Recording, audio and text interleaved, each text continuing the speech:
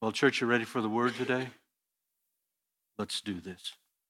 Acts 2, beginning with verse 22. May the Lord write these words upon our hearts. This is the voice of God. This is God speaking. He is the author of this book, and this is his truth. Peter is preaching at Pentecost.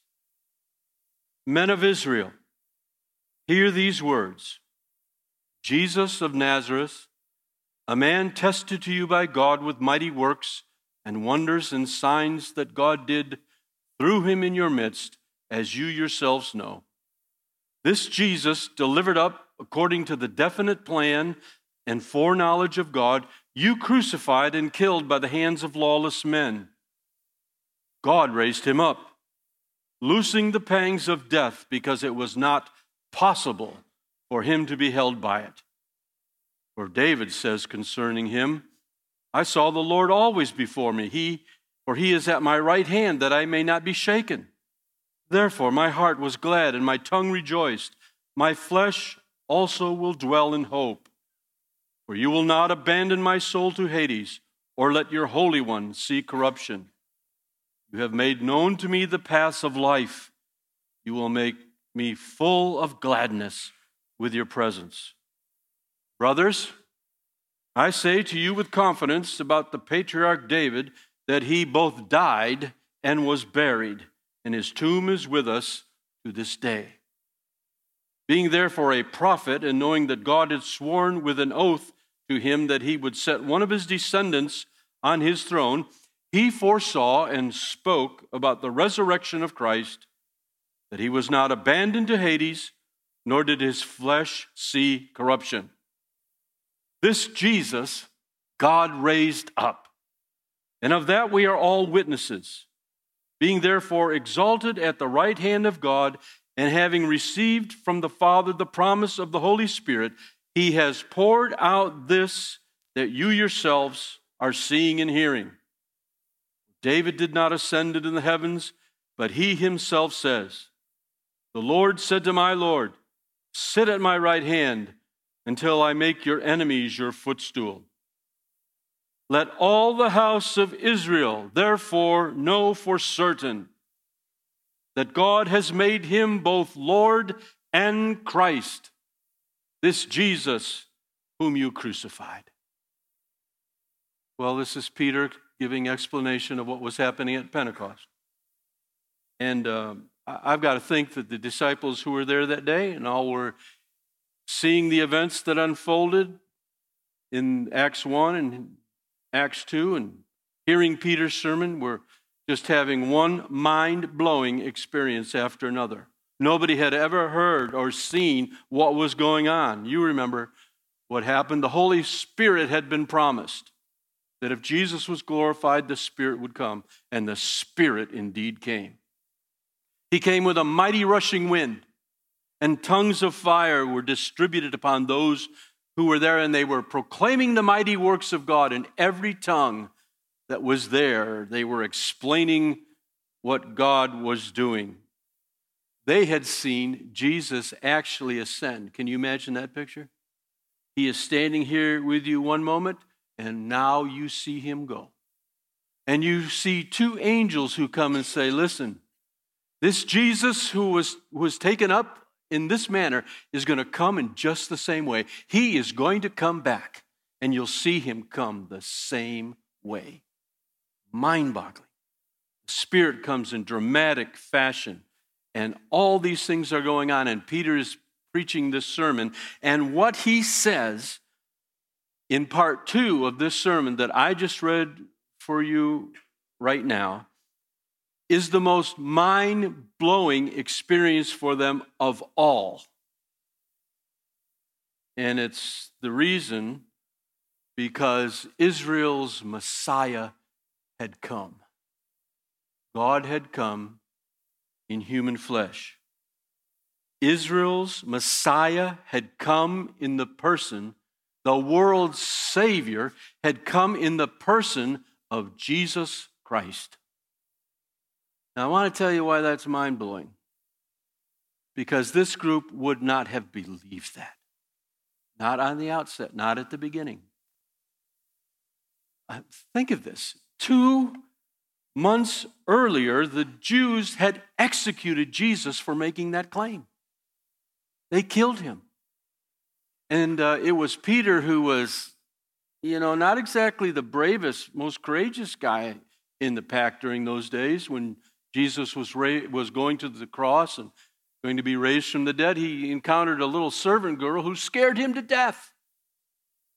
She said, hey, I recognize you. You're one of those disciples. I don't even know him, he said. Boy, is he brave now. And he's standing before the Jewish people, and he is making the same claim, and to them it would have been considered utter blasphemy. But he was going to preach the true message of the gospel. Now, last week I said a few things in the beginning and will again today about the characteristics of Christian preaching. What makes it different?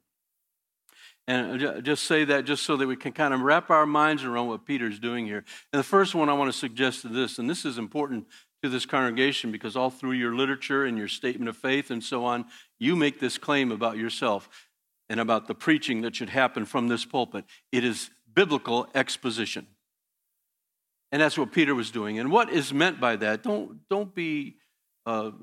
shy away from some of those big words that theologians like to develop over time. That simply means this, that the Bible is clearly explained.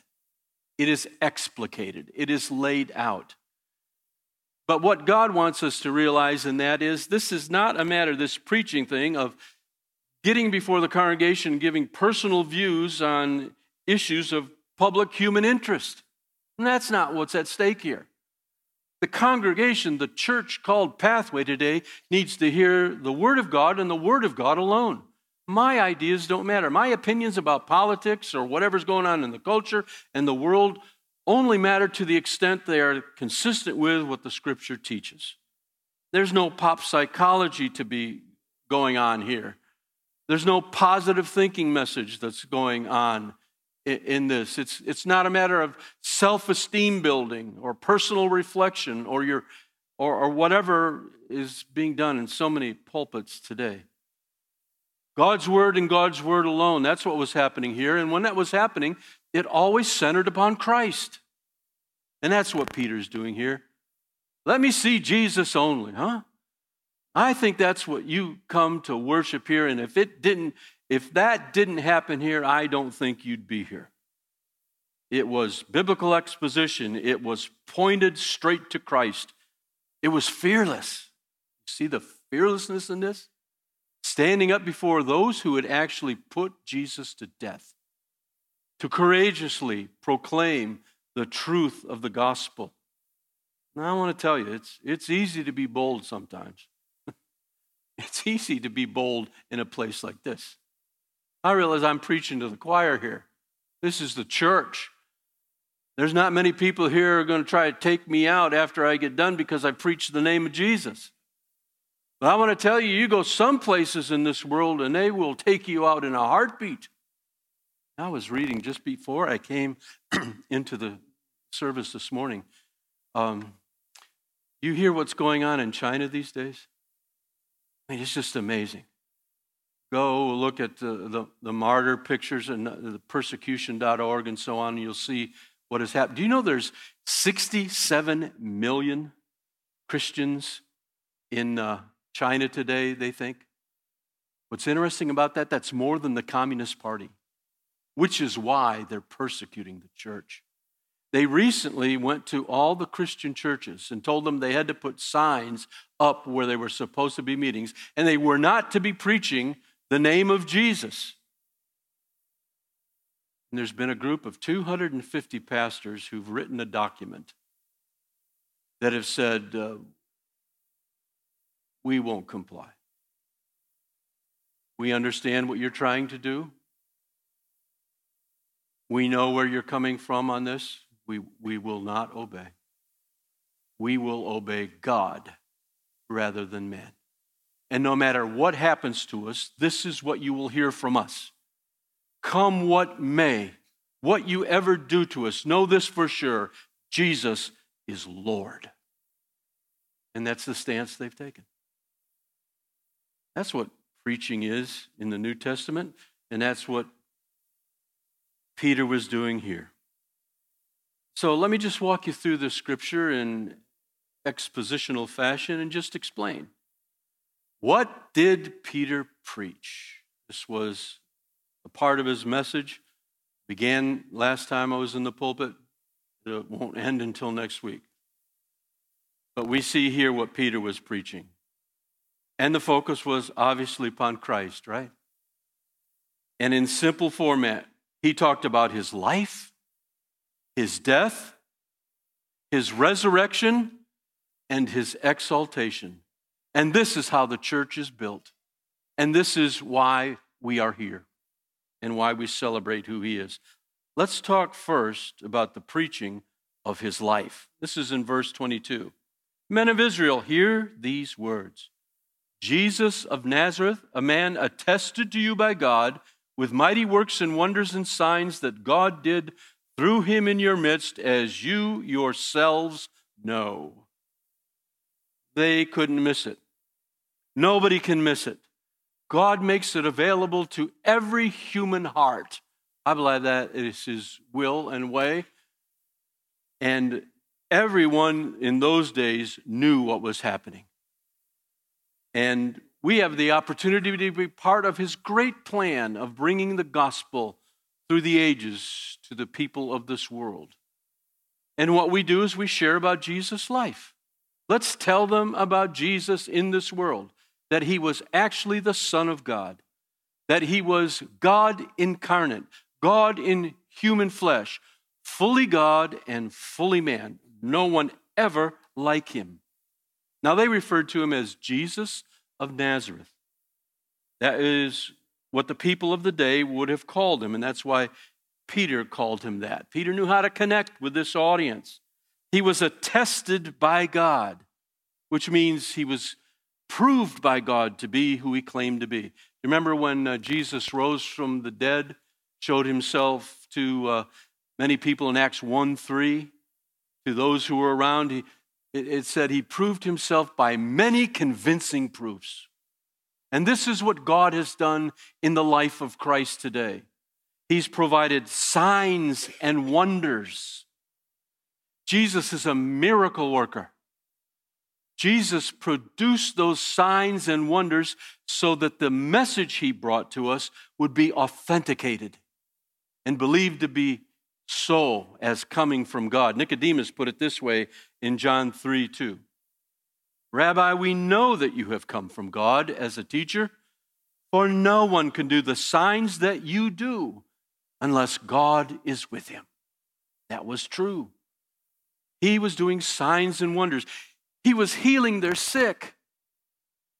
He was even raising the dead. Lazarus, come forth. He who was bound hand and foot came forth from the grave. And I love the one where, how about the one where the disciples are with him in the boat and the tempest starts to rage.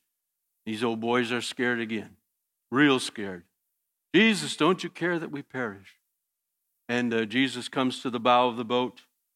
He probably looks over that storm thinking, I created that.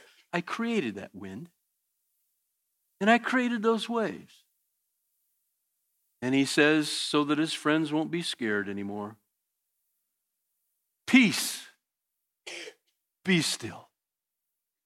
And this amazing calm came over the body of water.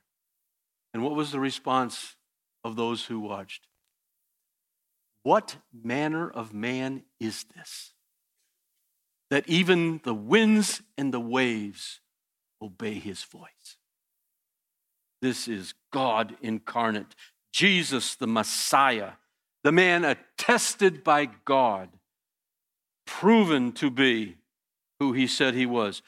None higher than Jesus, this miracle-working God in human flesh. Always pointing these miracles, though, to the spiritual truth people needed for heart change. I mean, that is what was happening in John 6 when Jesus fed the multitude. And little boy there that day, remember that? Few fish, a couple loaves. Have the people sit down. Have the people sit down?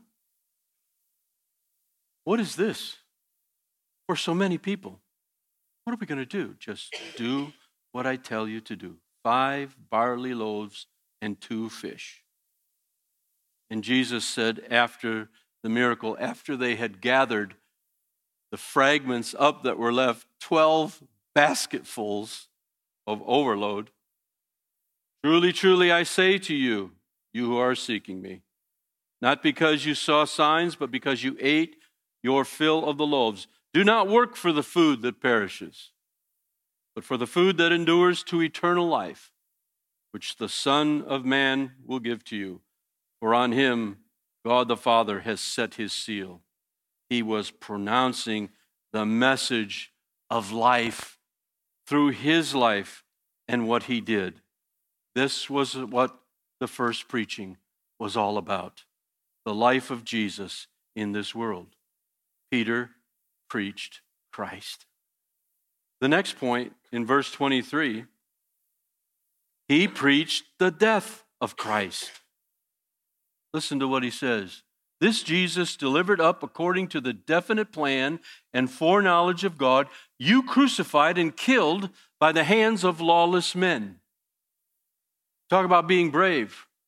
Peter's saying to those who are listening, you are the ones who put him to the cross. Now, we need to know there's something happened here that's really important. You've never seen the sovereignty of God on the one hand revealed and the responsibility of man on the other hand revealed than in this setting of the death of Christ. Listen, Jesus was not a victim. He was not under somebody else's control. It was the result of the overall plan of God. This is why it says he was delivered up. He was given over. And this was the sovereign plan of God. Yes, lawless man will have to take responsibility for putting him to death. He went to die because of all of us, not just them. He had to die to take away the sin of the world.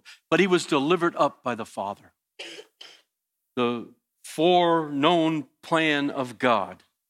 It was part of God's eternal plan for him to die upon that cross. God used what mankind had done.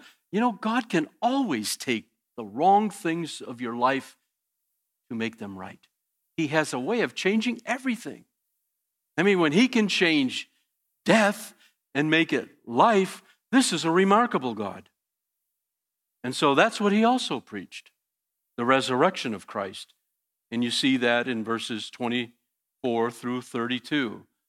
I won't read that all again, but what it was talking about was from Psalm 16, Peter telling about David. And that David was not the Christ. David was a prophet who foresaw Christ would come. And is the one who said, I know you will not let your Holy One, speaking of Jesus, will see any corruption. That is, he will not be dead for long. Brothers, I say to you with all confidence in 29 that the patriarch David, he both died and was buried. His tomb is with us. I can show you where it is, in other words. Therefore, being a prophet and knowing that God had sworn with an oath to him, he would set one of his descendants on the throne, he foresaw and spoke about the resurrection of the Christ. You're going to preach Jesus. You got to preach his life. You got to preach his death. And you got to preach his resurrection. There's a lot of people preaching today who have this whole thing mixed up and wrong because they are all together happy with preaching Jesus as a good teacher, as a fine example, as a wonderful model of humanity. That is not the point of the gospel. The point of the gospel is he lived in this world as a miracle worker, the God-man. He went to the cross. Why did he have to die? He had to die because of us, because sin has a penalty and somebody has to pay. God chose Jesus. He would pay and be the atonement for the sin of all who believe. And in this resurrection, God loosed the pains of death. Oh. Anybody this year put to the grave anybody who mattered to you? There's sorrow with all of that, and we all experience. It is the way of the flesh. It is appointed once to man to die, and then the judgment. Hebrews talks about the thing that mankind has feared since the beginning of human history has been death. We're afraid of death. Here in this scripture, Peter says, this Jesus loosed the pain and the agony of death, and he set us free. And because he lives, we too shall live. God guaranteed your resurrection someday if you are a believer in Christ because of what Jesus did by raising from the dead. Death couldn't hold him because of divine power. Through death he might render powerless him who had the power of death, that is the devil, in John 11:25. Death couldn't hold him because of divine power. Death couldn't hold him because of divine promise. Jesus said, "Thus it is written that the Christ should suffer and rise again from the dead on the third day." And death couldn't hold him because of divine purpose. Here in the scripture it says, God raised him up. He who believes in me, Jesus said, though he dies, yet shall he live. This Jesus, God raised up again, Peter said, to which we are all witnesses. And finally, Peter preached the exaltation of Christ. Let's just read that for one moment, shall we? Beginning with verse 33. Being therefore exalted at the right hand of God, and having received from the Father the promise of the Holy Spirit, he has poured out this that you yourselves are seeing and hearing. David did not ascend into heaven, but he himself says, the Lord said to my Lord, sit at my right hand until I make your enemies your footstool. Let all the house of Israel therefore know for certain that God has made him both Lord and Christ, this Jesus whom you crucified. He is exalted in the heavens. This Jesus we worship as the church today.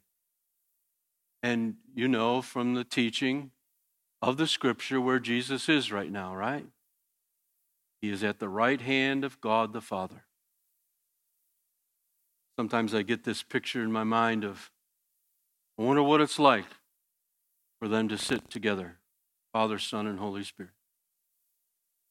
And I wonder if sometimes Jesus looks over at the Father as if to say, is it time yet? The Bible says Jesus doesn't even know when he will return. Only the Father. Jesus just awaits the verdict. He knows he's returning. He's coming for his church. And one day he'll hear the voice, God the Father looking at him and saying, Jesus, go bring the church home. Here he'll come. He is exalted. We sang that song today about the wonderful, beautiful name of Jesus. By the way, do you know what the name of Jesus is that is exalted? Therefore, God has highly exalted him and given him a name that is above all names. That at the name of Jesus, every knee should bow and every tongue confess that Jesus Christ is Lord to the glory of God the Father. That is the name of Jesus. And this is what Peter pronounced here. God has made him both Lord and Christ. He is the Savior of the world, the Anointed One, the Christ, and he is Lord over the universe. He is the ruler of all. Therefore, let all the house of Israel know for certain, let all the Pathway Church know for certain that God has made him both Lord and Christ. And we worship him. What a Savior we serve. Amen.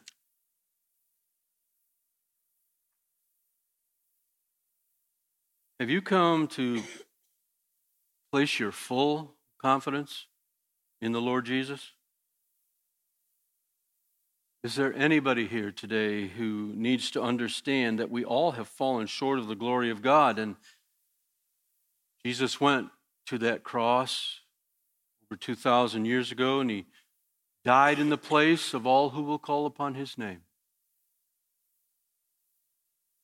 He made the atonement for our sins and made it full and free acceptance with God the Father. There is nothing but nothing more glorious than the gospel, and nothing but nothing more important than the church believing it and teaching it to others. Tell them about the life of Jesus. Tell them about his death, his resurrection, and his exaltation. That is God's word to God's church today. Amen. Father in heaven, come among us now by your Holy Spirit. You are here and present. Lord Jesus, you are here in the person of the Holy Spirit. This is your time and your place. And I pray for what your Spirit might want to do in the last closing moments of this service. We certainly need to praise our risen King and our Lord, and we'll do that, and we'll pray together. For any who are here today who need the Savior, Father, I pray that you'd give them the courage to open their heart's door and to say yes to the Lord who is speaking to them today. In Jesus' name, amen. Let's stand up. The Lord has spoken to you in such a way you want prayer. There's going to be prayer partners gathering over here. They're available for you. They love praying. They have the spiritual gift of prayer. So take advantage of that. If you're going to pray by yourself, come over here. You want to know what salvation's all about through Jesus Christ. You just don't know. You still don't know enough, but you feel like you want to make that decision and you need help to make that clear. You can come forward, or you can do that right in your seat. You can believe upon Christ as your Lord and Savior right there in your seat. But we just want you to, most importantly, is just respond how the Holy Spirit's leading you to respond in this moment, okay? Let's worship. You came down from heaven's throne. This earth you formed was not your home. Your love like this, the world had never known.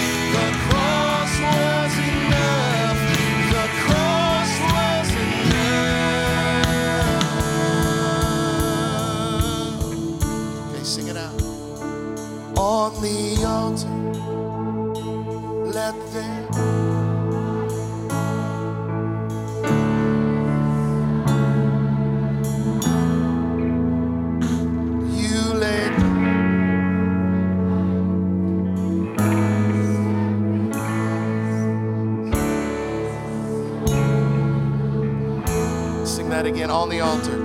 On the altar of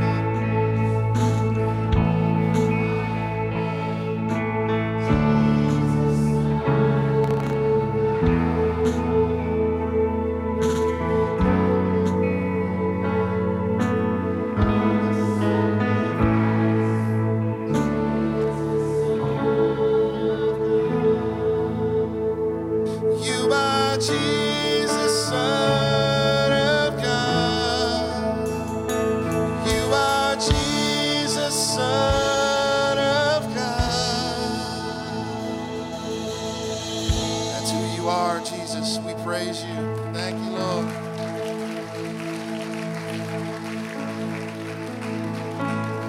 Let's pray. Thank you, Lord, for what you've done in this place today.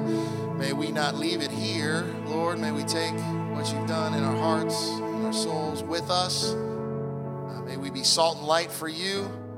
And those in this room who don't know you, that want to know you, maybe they just are right on the edge of saying yes to you, receiving you, and believing upon you. Oh God, may they find someone in this place, or may they continue to come and learn and grow and profess their faith in you, Lord Jesus, and join the kingdom of saints who worship you. We're not just in this building, Lord, but worship you in our lives, in our homes, in our workplaces. God, go with us, be in us, live in us, and through us. We pray in Jesus' name. Amen. Amen. Love you, church. Amen.